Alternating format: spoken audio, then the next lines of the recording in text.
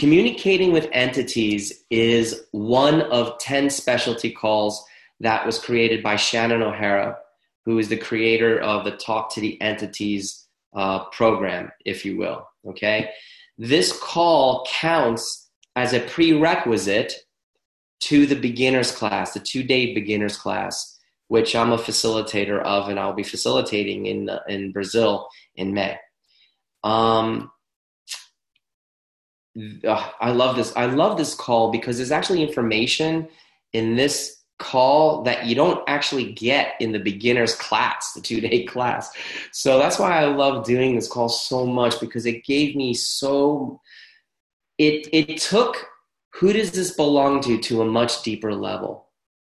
See, in Access Consciousness, whenever you're struggling with something, whether it's a pain in your body, whether it's thoughts, feelings, beliefs, whatever, considerations that are holding you back, you always want to ask a question, right? And one of the questions we teach you is to ask, who does this belong to?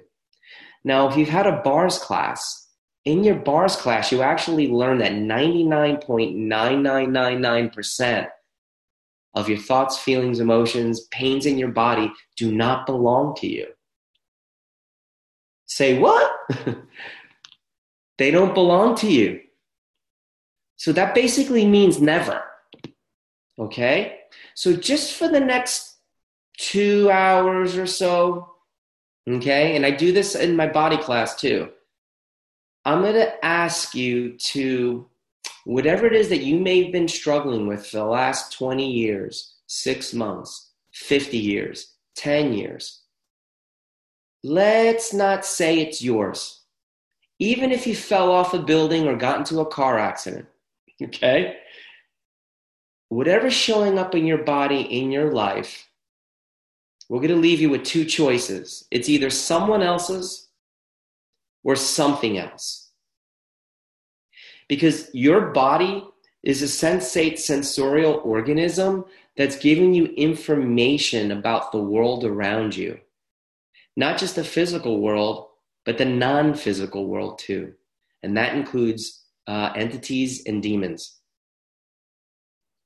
It also gives you information about things that are going on in other dimensions and realities. Okay?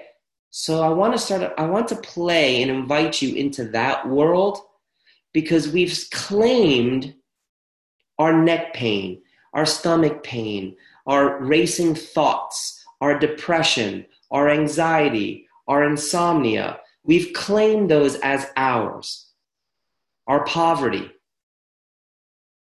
But let's now start looking at, what if all those different symptoms is merely your body giving you information about the world around you?